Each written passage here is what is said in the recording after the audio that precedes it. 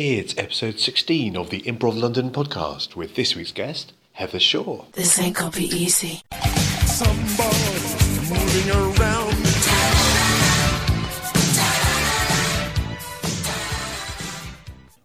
Welcome to episode 16. Some people are interesting about comedy, some people are interesting about comedy and also hilarious at the same time. This is very much the case with Heather Shaw. In this podcast, find out how the Pina Coladas destroyed the integrity of improv. Discover what it's like to be a Comedy Virgins award winner and find out the answer to the question, how dirty can your podcast be?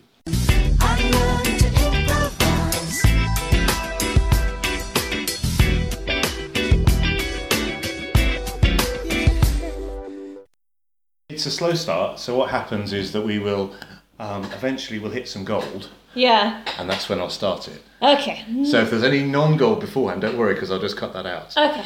That's fine, man. Hello, Heather. Welcome to the podcast. Hello. How are you doing? I'm alright. I'm okay. Cool. Lots of things to talk about. Yeah. All about me. About you. All about me. All about you, yes. Do you feel qualified to talk about that? I feel like, yes, because I am my biggest fan. Yeah? I'm very invested in me. Yeah. So that's really helpful. Yeah. I don't think anyone has as much investment in Heather Shaw No. as I do. Okay. That's good. He's a narcissist. No, I think it's very encouraging to have people who think deeply about themselves on a podcast. I think you have to. Yeah. I was listening to Alfie Brown. Do you know the comic Alfie Brown? Yeah. He was on a podcast and he was saying, like, to be a comedian, you have to be your favourite comedian. So he's like, I am my favourite comedian. I don't Right. think I'm the best comedian. No. But I'm my favourite You're your comedian. favourite. Right, okay. Well, let's talk about well, where did the comment? When did I did a thing then? I did a hand gesture in the air. It was which so is- grand. It was just really wasted on an audio podcast. It's like, where did the magic start? Where did the comedy start? Where does your comedy story start? Where did my career start? I did improv first with Hoopla. Oh, right. And I did that because I read Tina Fey's book. And then I was like, improv sounds really cool because you don't need to write anything. Yes. And you'll have a load of people there rather than stand up where you're just on your own. So I found, and I literally just Googled it and then I booked it on that night. And my friend was like, oh, that's cool, I guess. And I was like, yeah, I'm going to do it for 8 weeks. And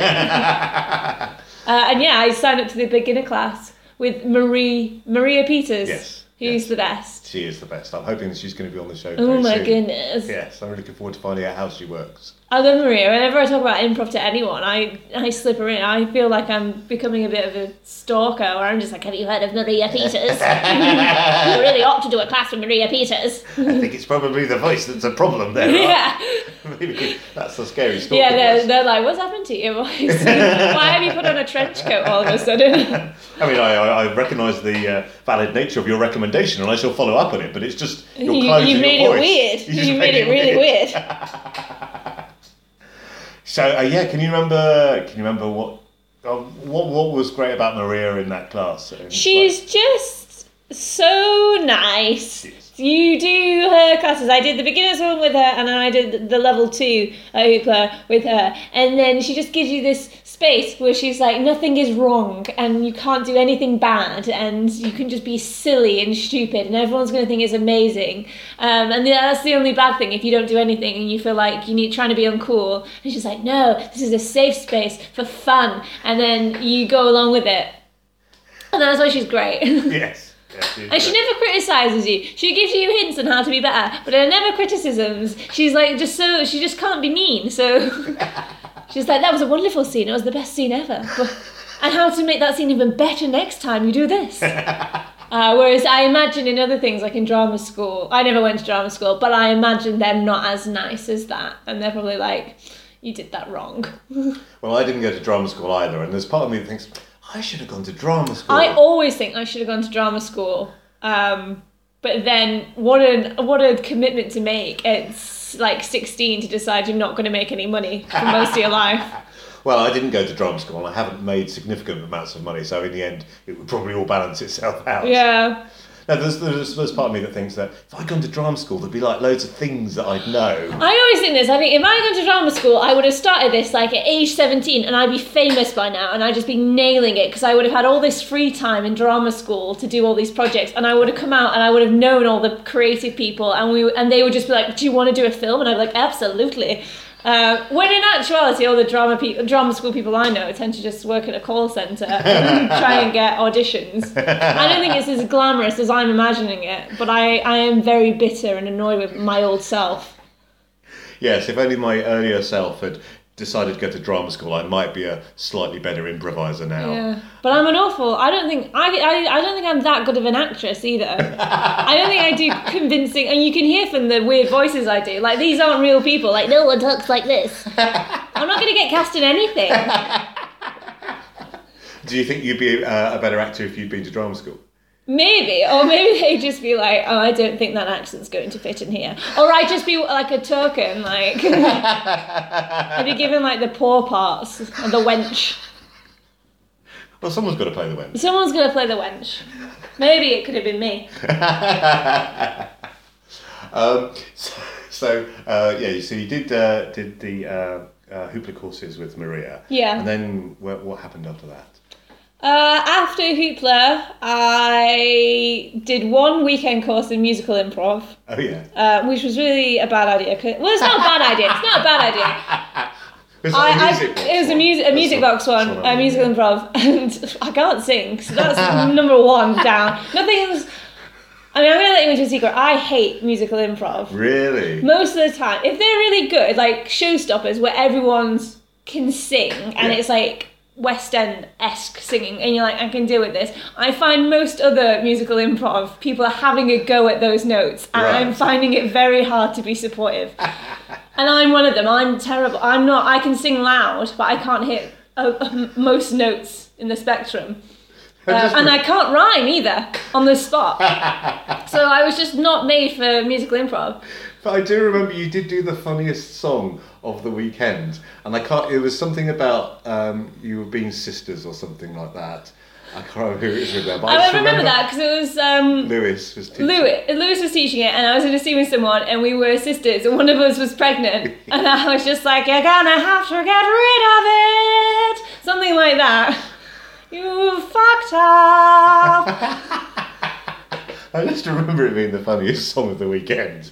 It was, but it wasn't good. It wasn't good singing. I don't remember the singing being particularly bad. It would have got worse if I had the chance. But it's useful to try these things out. It is useful to know your limitations. Yeah. And anyway, so when I was on that course, I met Alana, and she, at that point, was forming an all-girl improv group, and she literally was just like, oh, mate, you should be part of this, because she's Australian. And I was like, yeah, all right. And then the next day, straight after we finished the music workshop at 5, I went to see this other group. And then we became the Pina Collidas. Nice. For a year. Nice. And we did things.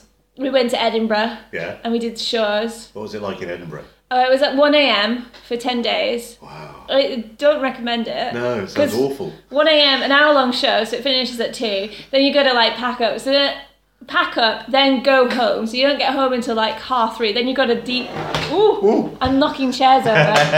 with the passion of your description of Edinburgh, yes. Yeah. So you go home at 3:30, and then you got to wind down. So then it's like 4 a.m. you're going to sleep. And even if you do like until like noon, your body's just not made to go to sleep at 4 a.m. No. So I got really ill by the end of it. I was so out of it, and I was just like my just had a clamminess for ages. I just felt like I was dying for the arts. Well, if you're gonna die, then that's a good thing to die for. But I mean, it was good because it wasn't like, you hear some stories about Edinburgh and they only got like one person in through the entire run. Like, we didn't have a bad run. We had like about 5 sold out shows where we like all the seats were filled, and sometimes we had people sitting in the aisles. Wow, that's good. Because we're just a group of women at 1 a.m. going around to everyone who's drunk being like, do you like the Spice Girls? Because we're going to have some playing when this starts. And we lure people up. I was giving people sweets. We gave packets of crisps away. We did everything, and we got people in. So hang on a second. Let's just explore the Spice Girls angle. Yeah. Do you like the Spice Girls? We're going to be playing some at the start of the show. Is that?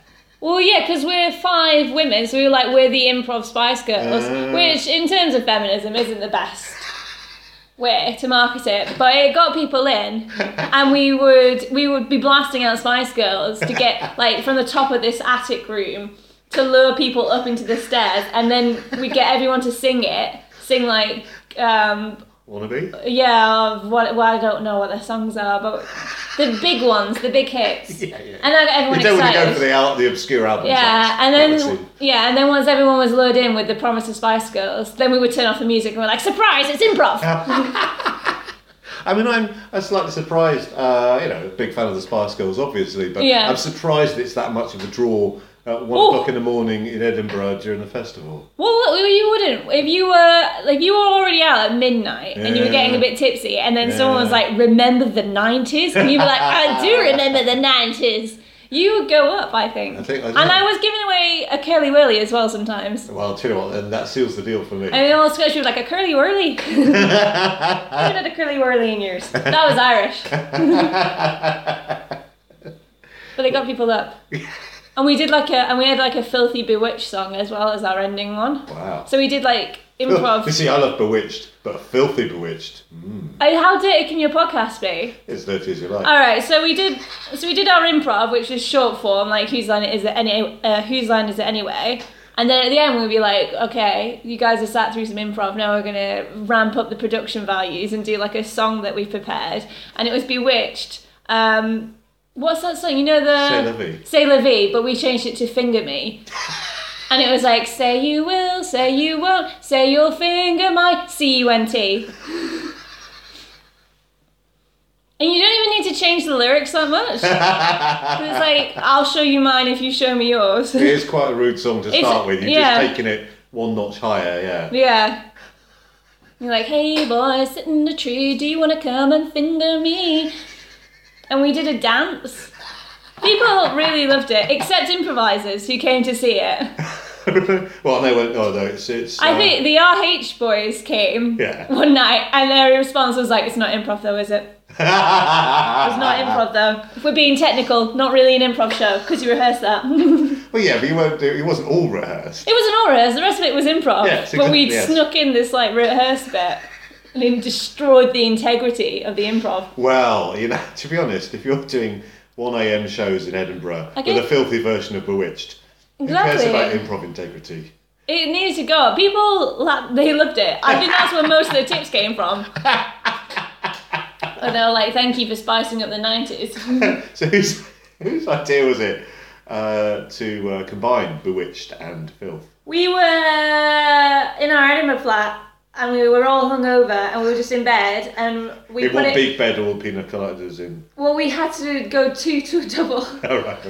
So it's a double up. But we were all in one in the morning, like recovering, and we put on C'est la vie, and then our drunk minds just sort of like in a mad collaboration. Wow. And we literally wrote it in one go, like just changed the lyrics as it went. Just like improvised it. Yeah, and then we were like, this is gold. This is pure gold. Put it in the show. I mean, that's devised theatre. I'm pretty sure that's perfectly legitimate. It was my artistic moment. Was there any point in which you thought, well, maybe we shouldn't improvise, maybe we could become a sketch group and we could just, why bother making it up? I don't know if sketch is my thing sometimes. I think I'm too much of a narcissist to like sketch. I've done a bit of sketch. I nearly joined a sketch group at the start of this year with Mr. Bus. Oh yeah. Who are very good. You should catch them when they come out. They're going to start big this year. Yeah. And I was originally meant to be in it. But one, I just got too busy because I'm out most nights. So I didn't have time to rehearse with them. But I don't know if it suits me to read other people's jokes. I don't know if I'm that generous with my time. You're getting all this, you should be getting my jokes as well. Yeah, I like my jokes. That's not how it works in sketch. You have to do other people's jokes. I don't know. And then sometimes you have to play a straight character. And I'm a really poor straight character. I don't want to do it. Don't enjoy it at all.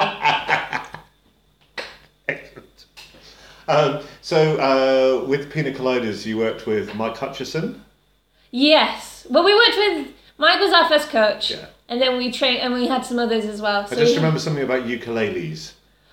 Mike was like, wouldn't it be great if you guys played the ukuleles together? And we were like, what a great concept. And then we bought, and then he got us so pumped about this idea of just like us coming on with a load of ukuleles, which is just like a beautiful image, that we all bought ukuleles, and then realised none of us could play the ukulele. And he was like, don't worry, it's a really easy instrument, you'll learn it in no time. I'm not musically gifted. One of us did, Liz, who's American, but she plays the violin in an orchestra, so she nailed it. She was just like, oh, these are the chords, and she was just playing songs within an hour. But I'm not musically talented, as we've discussed. Yes, okay. And I just can't do it, and I can't bend my fingers, I can't strum. Ooh, it just didn't work out. Fair enough. And everyone's like, that ukulele's not in tune, and I was like, I can't tell, if I'm honest. I don't know. But you were trying to do something, I would suggest, with that was going beyond just the short form improv thing, or was it? Were you using the short form improv? It was a production gag. Yeah. Oh right. Yeah, it's just a gimmick. That's the word I'm looking for. Yeah. You know, just you're not any girls. You're girls with. It's not just a women thing. It's appropriation of Hawaiian culture, because we were there in Hawaiian shirts as well, tiny ukuleles. Yeah, cultural appropriation. Yeah, that's what the kids love these days. Yeah. So that was the original plan, and then we just ditched the ukuleles and just wore Hawaiian shirts. Yeah. Yes. Which is just nice. It's nice to see someone coordinated. Yes. I love that. I love that in bands, and I love that in improv groups. I don't necessarily want there to be a uniform, but I want everyone to look like they're members of the same gang. Yeah, or they're all wearing black, or they're all wearing black jeans, and then each has got a different solid coloured t-shirt on. I like that, yes. And you're like, yes. And then you can tell the difference between them because they've got different coloured t-shirts on, much like the Spice Girls. Fran, who you had on before, she's in an improv group called Norman, and they both wear a yellow jumper. Yes. I'm like, oof, nice uniform.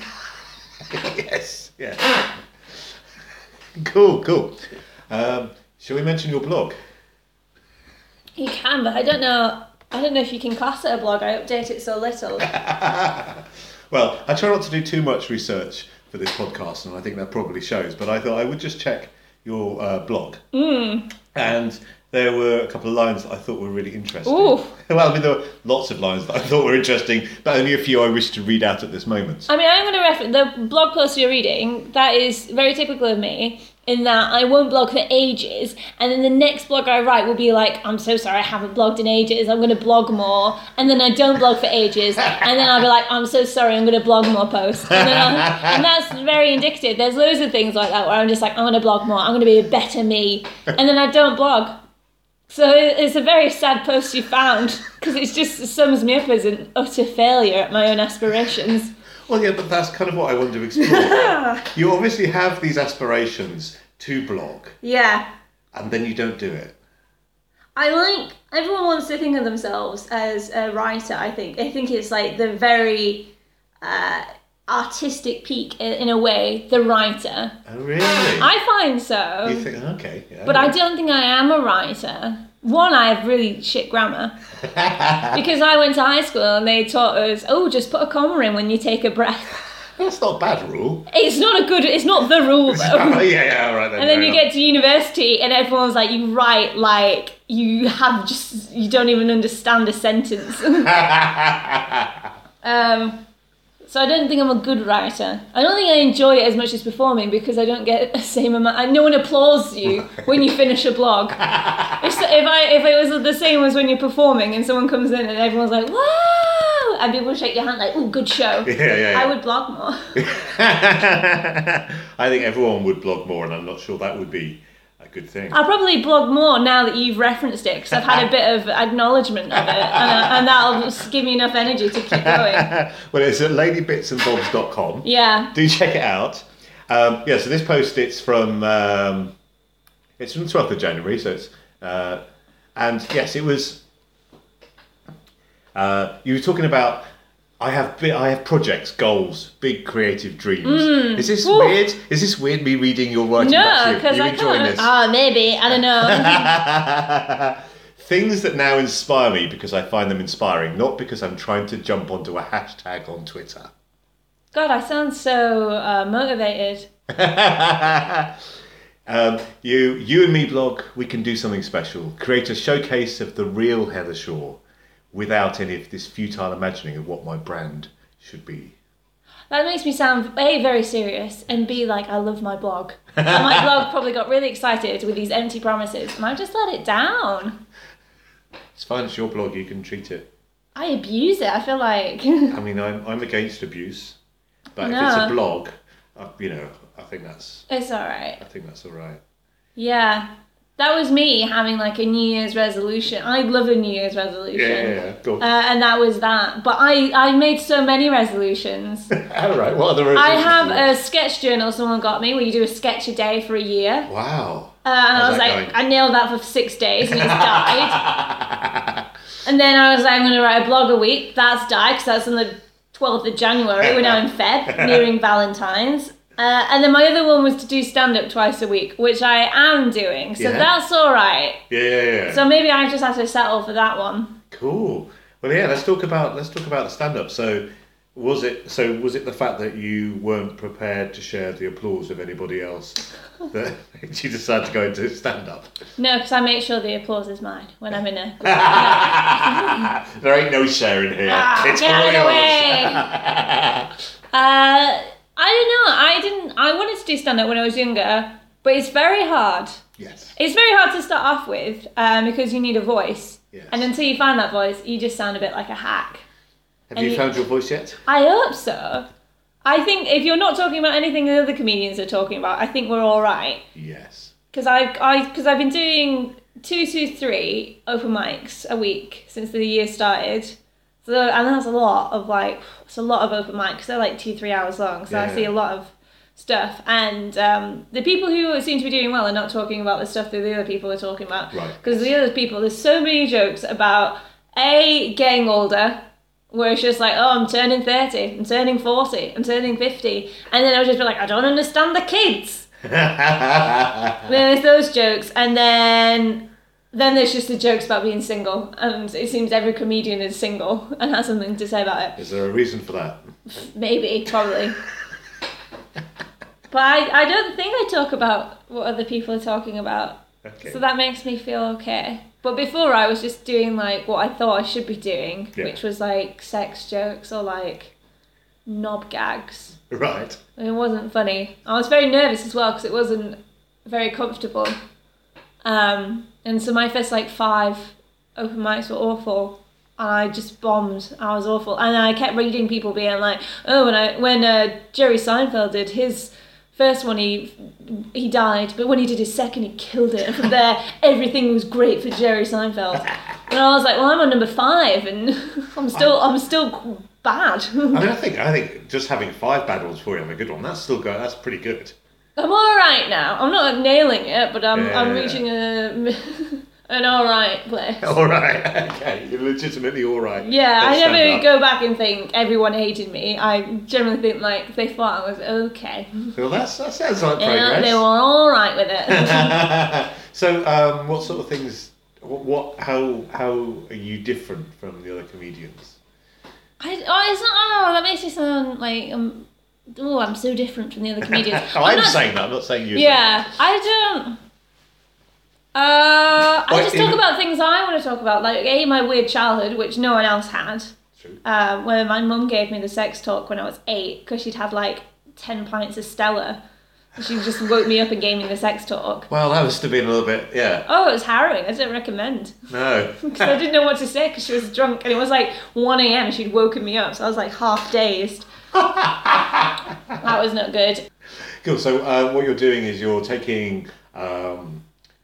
So it's what makes you Heather, and what. So you're talking about things that nobody else can talk about. I talk about that. I do I did do a bit about War and Peace. All right. The BBC War and Peace. And that was a bit like, did you watch War and Peace on BBC? No, I didn't know. It was a great adaptation. But there was a bit about that really annoyed me, and there was like a character called Princess Maya, and before she's introduced, everyone's just like, she's so plain. She's so plain and ugly. I don't think she'll ever get a husband. And so you're bracing yourself with this like horribly disfigured woman, and she comes in and she's played by an actress called Jessie Buckley, and she's like stunning. She is so good looking. She's just absolutely gorgeous, and it really annoyed me. Right. So I was like, you can't fool me into thinking she's a no-go just because you put her in a bun and given her a black cardigan. Like, I'm not deceived at all. We can see through that. So I've had like in a few sets recently, because I did a thing for a book club. Oh, right. They were doing an open mic, so it was any female performer Right. could do anything. So I signed up to do comedy, and it was 15 minutes long, which is quite long for stand-up. Yeah. So I did a bit about War and Peace and that. So it was just a rant Yeah. about War and Peace, and how like in Jane Eyre they got Mia Wasikowska to play Jane Eyre, even though she's a dog in the book. Like, she's so rank in the book, and that's how she's meant to be. Yes. And it just annoys me that there's no ugly women. Yes. So you're taking things that genuinely annoy you in real life, and then Things that I think only I'm annoyed about. Right. Okay. Because I was going to do a Donald Trump joke yesterday, and I was like, no, everyone's going to do a Donald Trump joke. Yeah. I don't think I can compete. No, so no, I no. just like to do little things now that only I've noticed, I think. Yes. Actually, that's really interesting, because then either people... Actually, that's what is when people do observational comedy, and it's genuinely great, is when people, stand-ups, say something that you didn't realise you thought until they pointed it out. Yeah. So there's either that, if they agree with you, or they're thinking, wow, that's a really specific way of looking at life, that's kind of also funny. I don't know. I feel like I'm probably in the latter. I don't know. Some people, actually, I did have people agree with me on the War and Peace. Yeah, people yeah. came up to me and they're like, who had watched it and they had felt similar rage. Right, So yes. then maybe in that way, but I don't know how many other people were watching Storm Imogen on Sunday at their window. I'm getting really excited about it. Okay, so you're watching Storm Imogen and you're getting really excited about Oh it. my god, it was so exciting on Sunday. But how would you turn that into material?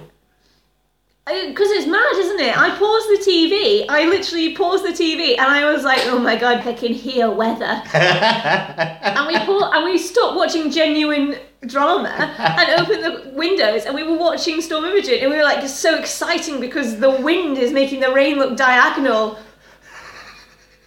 And then I was like, "It's good because we're inside and it's on the outside." And just imagine if it got in, and that added jeopardy to the whole observation.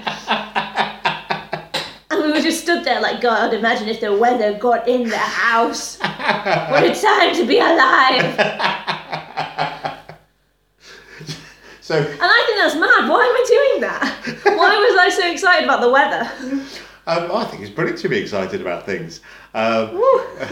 But it's I suppose it's taking this thing that's slightly unusual, and then are you taking it to its logical sort of absurd conclusion as you think about whether outside and then there's whether inside? I don't know. I just share it. If people find it funny, that's good. Yes. If they don't, then we just pretend it never happened. Because I'm only on the open mic. I'm not like a proper comedian. So I can just let it die and no one will ever remember it. I'm not getting filmed for TV. Have you ever filmed yourself doing stand-up? I've got videos. Yeah. Sometimes some places will film you for like Yeah. a $5 and then Yeah. you've got the vid. Do you watch them? I record myself every time and I listen to it Yeah. obsessively. Do you find that helps? I don't know, I think it's just more narcissism. I don't think it's healthy at all. I don't recommend. Well, no, I can see that. I can see how when you're performing on stage, what's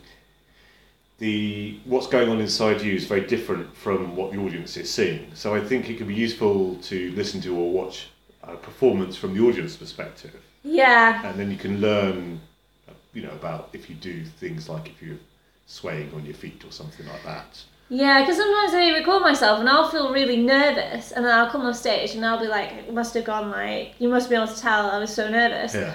But then I listen back and I was like, you can't actually really tell that I was that nervous. And also, it's nice in stand up because in improv, if you have a good night and you say something really funny, then it's just gone forever into the ether. Yes. Whereas a stand up, if you did something a bit off the cuff and it went well, you can listen back to it and just be like, I'll just have that now. Yeah. For the next like 20 gigs, and I can just keep it.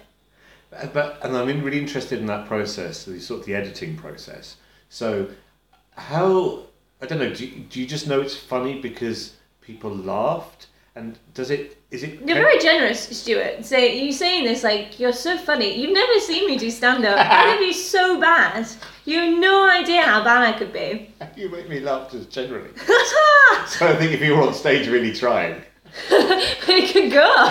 do you think that would then stop it? I have seen you do improv, and that has always made me laugh. So the fact that you're honing the material and preparing it just makes me think it's probably going to be funnier.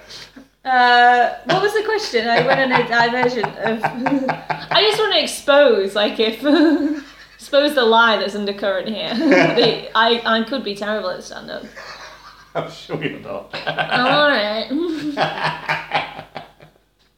Well, that's probably a better attitude. I don't know. It might be also amusing if he came on and just was going, "I'm just amazing."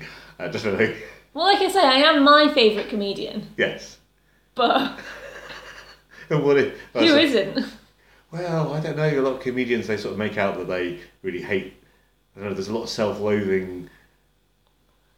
Many comedians have, or are they just pretending to have that? Or? I don't know. Comedians are weird, aren't they? I don't know. The more you hang out with them, the more like, oh, this is odd, isn't it? And it is like a self-loathing, but I don't doubt that they have the same narcissism that I do. Right. So they love looking in the mirror at themselves. Not looking in the mirror, but they like the funny. Like they like the applause. Right. It's very validating.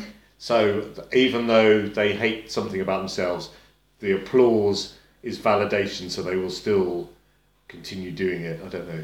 I don't know how deep I don't know if I can psychoanalyze myself. And I definitely can't psychoanalyze someone else. Especially people who are better than me. Have you listened to the Comedian podcast? Oh, I love that podcast. I love that so podcast much. too. That's what I'm trying to do here, you see. It's great. Yeah. I'm going to say you set the bar lower with your guests. But I really like the Sarah Millican one. Yes. She was great. She was great because when I was starting in the year, I was like 2 a week. And then it's quite hard to book open mics now. Yeah. Because you have to book them very far in advance. Yeah. So I'm booking gigs for April now. Wow. I basically filled up March. Yeah. February's not too hot because I didn't know how much you have to prepare. Yeah. So I'm basically setting myself up for the rest of the year. So March is pretty much done. And now I'm working on my April bookings. Wow. So I was finding it quite hard at the start of January to get my 2 gigs, and I was like, oh, fuck it, I'll just do one and it'll be fine. And then I listened to the Sarah Millican podcast, and she was like, I don't want to do it. Can I do a voice? Ooh, please, Sarah Millican. And she was like, she said she was doing 3 to 4 a week. And you just have to do that. And she was travelling everywhere to get them, and I was like, if Sarah Millican has to start with 3 to 4, then I should probably kick it up to 2 to 3 at least. Yes, and she's really prepared to travel to get them and everything. Yes. Now and she's got a car, so she's got an advantage. That's Sarah Millican. She's got it easy. She's got a car. She's got a car. Oh, so like her 11 o'clock rule. Where she's like, you have a good gig, congratulate yourself, and then the next day forget it never happened. And the same if you had a bad gig, never happened. Yeah, exactly. Yes, I'm a big Sarah Millican fan. She's great. She was named one of the hardest working comedians at one point. Yeah. She gigs so much. Yeah. And she'll just travel like back and forth to do them. And I was like, I'm gonna need to balls up. Yeah. Forget the blog. I'll just do this. But you're, really determined about this, and it's really well, it's a couple of months planning ahead, but it's not. You're doing a couple of, gigs, and then it's like, we'll see how it goes. You're really really going for it. I think that's good. I am trying. I'm trying to push back my innate temptation to sack it off and just stay in and watch like Modern Family.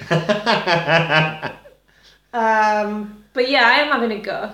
I think this year is the one where I'm gonna really do the legwork, where there's no reward and there's no pay, and you're just in open mics till 11, and no one's thankful that you're doing it. Yeah, the only audience is the other comics who are also performing. I'm trying to get into some competitions, but I'm just doing classes, but who knows what's happening. Well, as long as you're enjoying it and you kind of feel that you're making progress. Yeah, it's fun. I do enjoy open mics. I think they get a bad name. I think some people don't enjoy them. But then I'm starting to suspect if you really hate open mics that you're probably not that great. Right, yes. Yeah. And it's probably a good way of... Or maybe it's the other people who don't like open mics are the comedians who've made it past the open mics, so they've experienced the Nirvana that is the next level of comedy, where they don't have to do open mics. Yeah, maybe that's it, yes. And maybe if I ever get to that stage, I'll just be like, open mics were the worst. Well, I mean, in a way, it's got to be better, so you've got to a certain level and you've got people who have specifically come there to see you. That's got to be more pleasurable than open mics, I'd have thought. Yeah. Open mic, they're fine, but they're difficult because they tend to want you to bring someone now. Yes. And I don't know why this has become a thing, because comedians by nature don't have a lot of friends. So there's loads of ones where you have to bring someone. Yes. And my friends don't want to see me that much. Because it's not like, because when I started doing improv, everyone was really excited and they're like, I want to come see your show, oh my god, I can't believe you're doing this. But I've been doing improv for the last 2 years now, so I've run out on goodwill. I used that all up at my improv shows. So now that I'm open mics, everyone's like, oh, but I did go and see your improv show last year, so I don't... That was last year, and that was something different. Do you know what I mean? And also, an open mic is a slog. Yes. Because at least with the improv stuff, usually improvers are very generous, and you can get on good bills with bigger ones, and there'll usually only be like 4 of you. Yeah. Anyway, 2 to 4. Not like some of the open mics. There's one I do where it's 21 comedians. I just feel tired even thinking about it. And I like watching stand-up comedy. But It's one of the best. It's Comedy Virgins. It's one of the best nights. Yes. It's great because it's filled and there's a big stage and everyone's lovely and the compare's great and it's a superb night. But it's 21 comedians. That's a lot. Yeah. It's a lot. And other nights are the same, like 18 comedians, and you know you can see your friends it being like, I've enjoyed this night. But I can't do this again for months now for you. Yes, I love you very much, but please don't make me do that. Yeah. You've just used up your token of friendship and now I can't do this again. And did you win a prize at Comedy Virgins? Yes, I won the trophy, but I made such a big deal. I was like, I won the Comedy Virgins. You're a prize-winning, comedian. Yeah, brackets, they give a prize away every night. Well, that's good. And it's on 3 or 4 nights a week. There are 4 trophies going out a week. Brilliant. And I joint won it. Oh, wow. I tied for first with this other comedian, and he was a man, and he had very nice middle class white male comedy, and there was a cheer off at the end to clap who should win, and when they did him it was a lot lower in voice because it was all the men being like whoa, and then they're like cheer for Heather, and it was women just going ah! So the tonal difference of our audience, and they just split it, and I just literally grabbed the trophy first. I was like, God, who's gonna get this? Well, I've got it in my hand, so. And he was far too polite and middle class to say, yeah, he was that's quite alright, you have that, that's quite alright. Yeah, he was very nice and British. Really, you have it. And you can obviously tell that I wanted it. So I had like a desperate face, like, I need this. Cool. So yes, but you're, so do you find that having done improv, it makes stand-up easier, or are they not the same thing? No, I think for me it's easier because improv teaches you that you can't do anything wrong on this stage. Right. It's really nice because you're making it up on the spot, so it gets you to think quickly and know that you can still be funny and not have it written down. So then when I do stand-up, I don't stick to a rigorous script. Right. When I first started stand-up, I tried to do it improv. and I just write a topic down, and I was like, I'll remember it, and I'll just chat about it, and that's why it was rubbish. Oh, right. As well, because there were no gags in it. Right, it was just you talking about stuff. So now I write gags in, but I'm not rigorous with how I speak. Yes. And I'll divert off things if I want to. I'm not too bothered about that. If there's a bigger laugh to be had. Yes. Whereas I think I know some stand-ups don't. Yeah. They're very much like, we're on script now. Yeah. And there's a very strict way they do it. But I think improv's been nice to me. I'm also not too afraid of the audience either, because improv you talk to the audience quite a bit as well, and you ask the suggestions. Yes. So I don't think I fear the audience as much as other people. Right. Yes.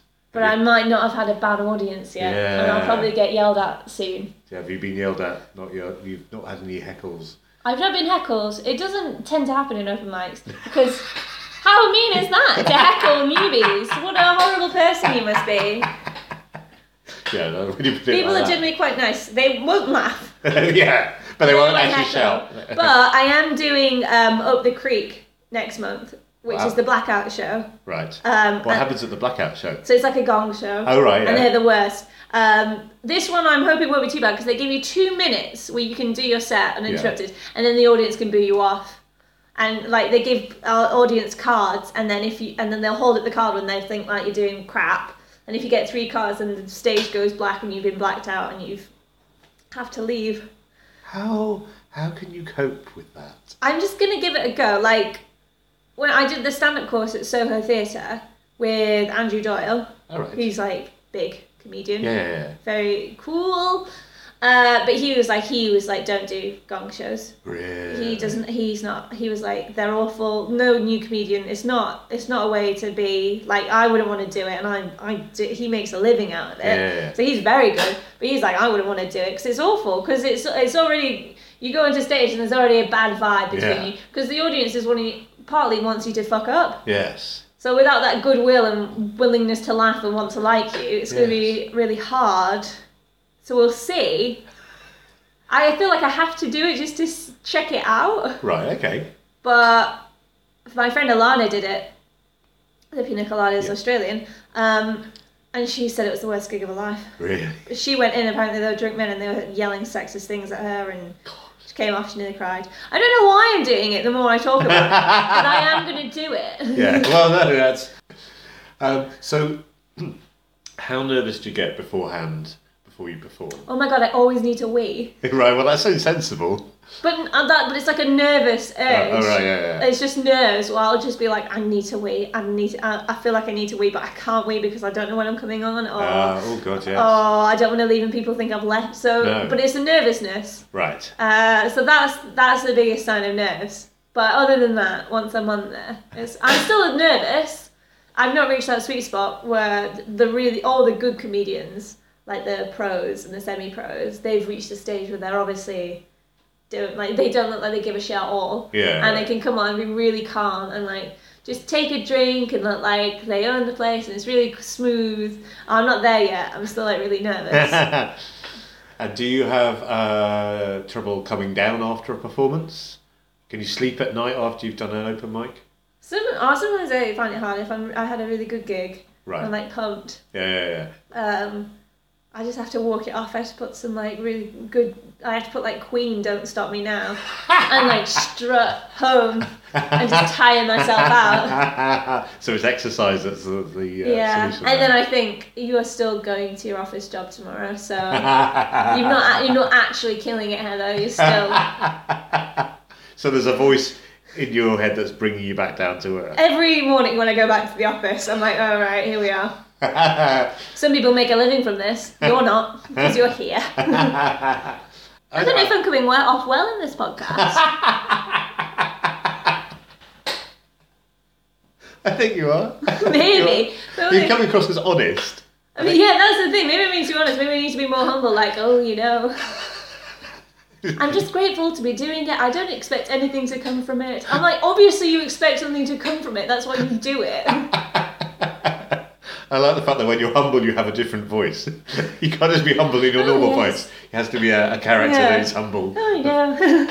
version of Just for me. the love of the craft. Just to be clear, no, I'd like it to go somewhere. Yeah. Not big money. To bring this down, so I don't sound like a horrible knob. I don't want to be like Michael McIntyre. I don't want to be rolling in cash. I just want to be earning like minimum wage, but from comedy alone. Yes. So I don't have to do an office job. And I don't mind just eating tin of beans, but Yeah. I don't have to go to the office, and I can just do comedy, like write comedy in the day and perform at night. That would be the dream. Yeah, I mean, the sort of the Richard Herring level of, Yeah, he's so you're got- known in the he's- circle. Yeah, and he's got many loyal fans, but isn't necessarily on Live with the Apollo. Yeah, so I'm not looking for like fame. I'm looking for comfortable recognition. But like Richard Herring, you could be doing things on your own terms in that way. How much are you prepared to sell out to be popular? I don't know. Well, this How is the far have thing. you got? I don't think I could, because this is the problem. As you can see from the podcast, I would, if I got a sponsorship or something, I would do one of these, and then I'd just be too honest about it, and I'd just be like, well, to be honest, I don't even really like Jaffa Cakes, but they asked me to do a gag about it, and I was not going to turn down 5k, was I? If Jaffa Cakes would like to Yeah. either sponsor Heather or the podcast, please get in touch. I think I'd be terrible. I'd slag it off somewhere.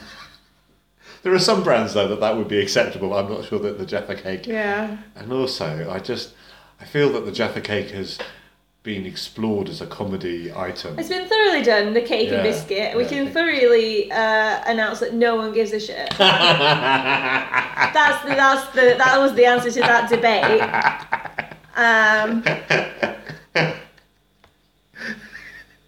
Also, if someone wanted a sponsor, I'm just Northern. That's the selling point. Right. Just get Peter Kay.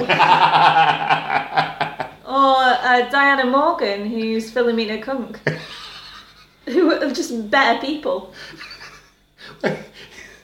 It's not a direct competition. It's not a direct competition, but I just feel like, why bother? I mean, there's room in the world of comedy for all three of you. Maybe. They'd probably offer it me, and I'd be like, to be honest, there's probably someone better out there. Maybe I'll never make money. I hope you will. I hope you will. But you're doing a lot of stand-up at the moment, but haven't abandoned improv entirely. No, well, the Pina Colidas are taking a break because one of our members has gone back to New Zealand, and then another one, she's got a very high-powered job, and I think she likes working. Right. Okay. And I envy her because she likes her job, and she does like a big money job. So it must be weird though to know somebody that A, likes their job and B, makes lots of money. You might know people who are in category A or category B, but knowing people in both No, both they're categories. both. So she's doing that.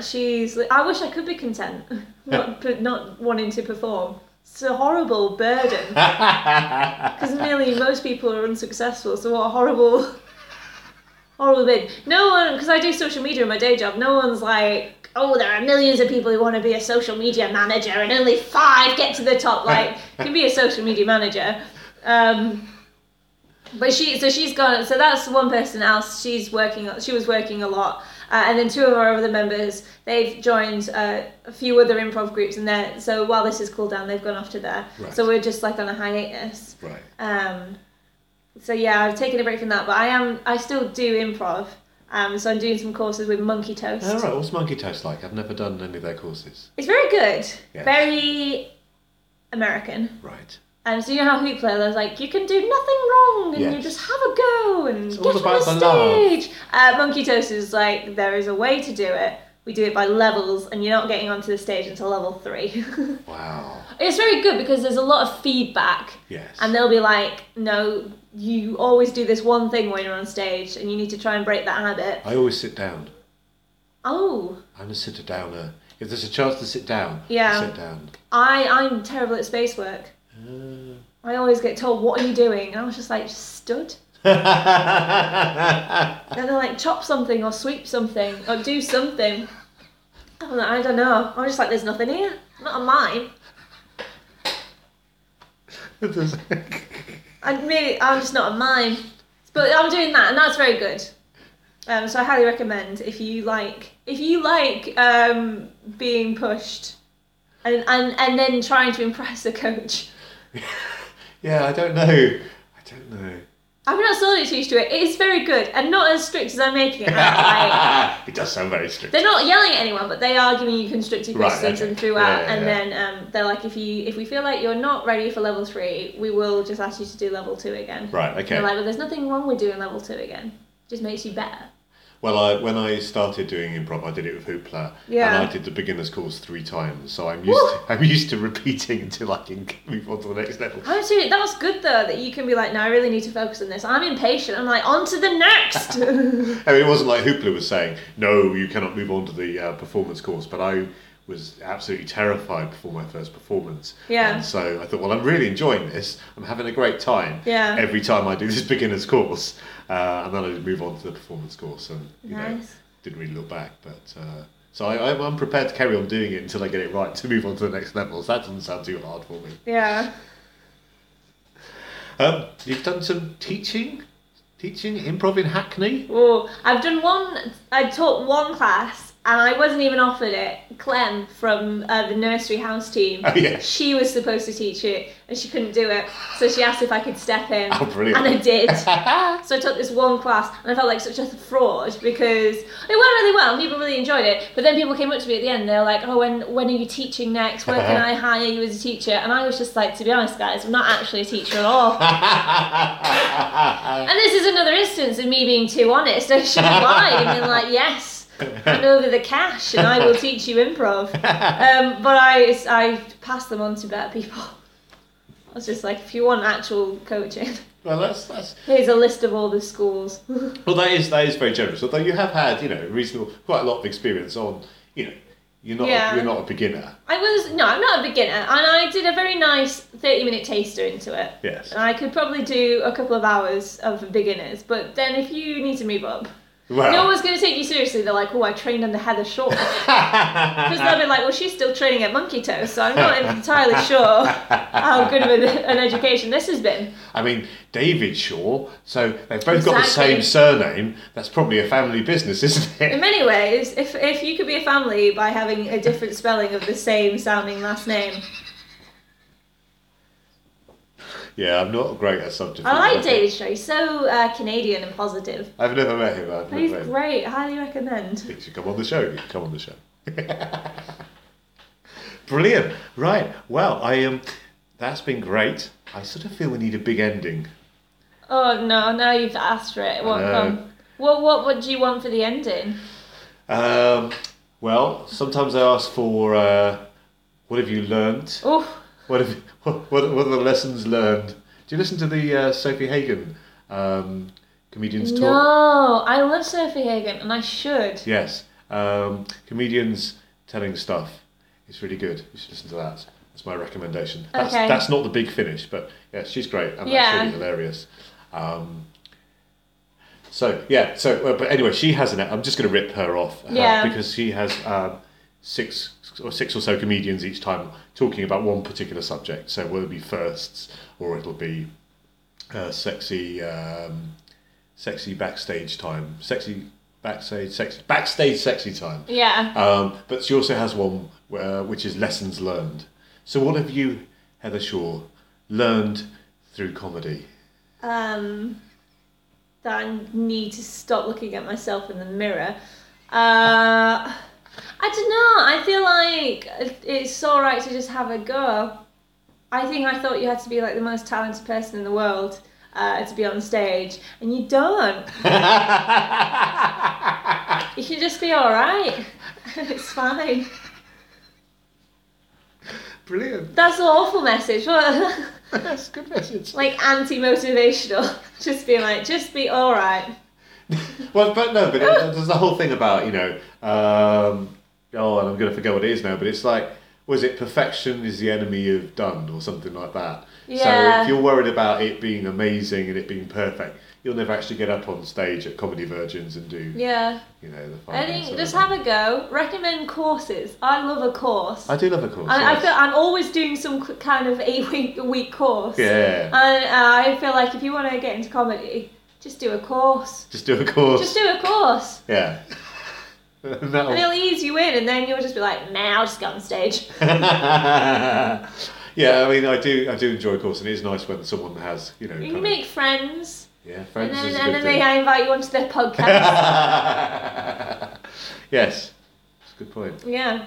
Do courses, make friends, And Come it'll on, be Bob. alright. and it'll be all right. It'll be all right. It'll be alright. That's ultimately our message, right? Yeah. It'll be all right. Thank you very much. That's alright. It's been brilliant. Yay. I really enjoyed that. And at that point, I thought the podcast had finished. We'd had a strong, powerful ending. And then Heather revealed that she had more comedy goodness to share with all of us. Right, these are the DVD extras. Yeah. I was just telling Stuart, you turned off the microphone, but I have a really great story, and I was so vexed about it. I used to work for a parenting website.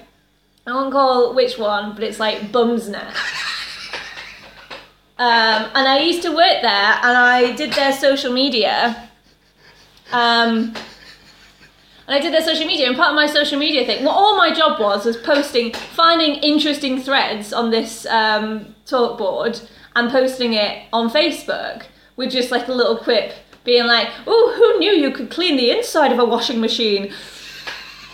And I was there for like 4 months, and I never had a meeting with a manager. I literally got hired, and they stuck me in front of a computer, and they just forgot about me. And then 4 months in, the manager appears out of nowhere, and they're like, oh, well, we need to have a meeting with you. And I was like, finally, Yeah. You're just acknowledging that I've actually been here for the last 4 months. I went into the thing, and they were like, there's some issues that we think we can fix. They're not big issues, but the really big one is that you haven't mastered the dry, nuanced wit that we here at Bumsnet really favour. And that's something you just can't learn, Heather. And it's something I can't teach you, and it's just something you either have or you don't have, that kind of funny repertoire. And they were like, but we'll give you a week. We'll leave it a week. And then we'll see how we go. So they gave me a week, and I was just fuming the whole time, because I'd just been told I wasn't funny by Bumsnet. And I pride myself of one of the few things that I pride myself on is I'm amusing. Yeah. And they gave me this horrible example. They were like, we're going to show you an instance where you could have been funny, but you weren't funny enough. And they brought up this Facebook post where it was literally like, if you're having, something along the lines of, if you were having a play date with another mum, drop and run, full stop. Unless you know the mum, then you stay for wine. And they're like, if you had changed that full stop into a comma, that would have been funny. Legit, that was the example they gave me. Wow. And I was looking at them, like I was just shaking with rage, and I could feel the word cunt just like brimming up inside my throat. And then I just was like, you're in a professional working environment, you can't just yell at them. Yeah. And so I just had to swallow it. And I was just like, I don't really understand what you're saying. I feel like you're chatting a bit of shit. And then the week passed, and they were like, as you know, we gave you some very constructive feedback. I was like, not constructive if you've told me it's something I'll never get better at, and there's no way you can teach me how to get better at it, if we're being honest here, Sarah.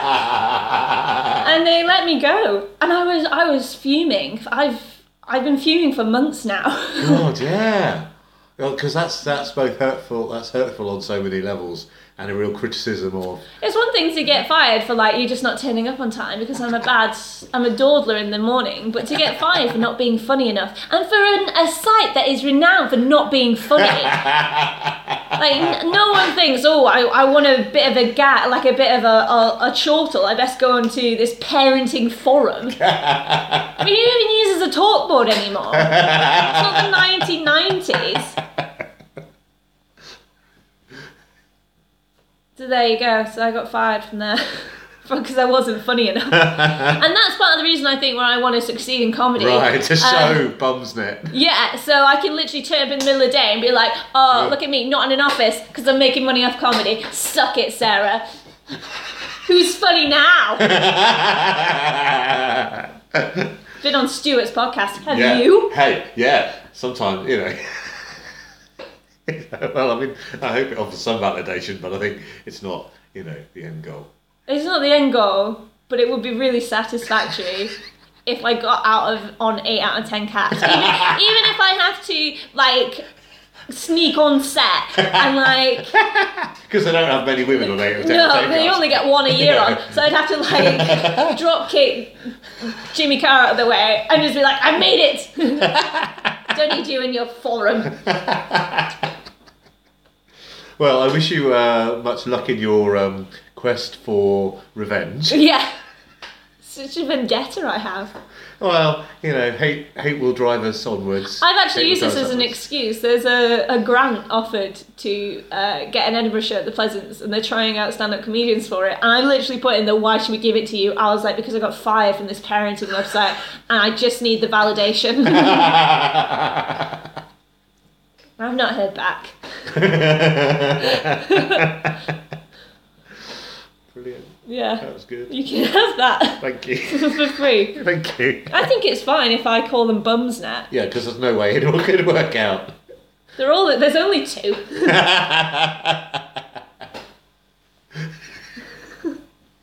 That's brilliant. Thank you very That's much. alright.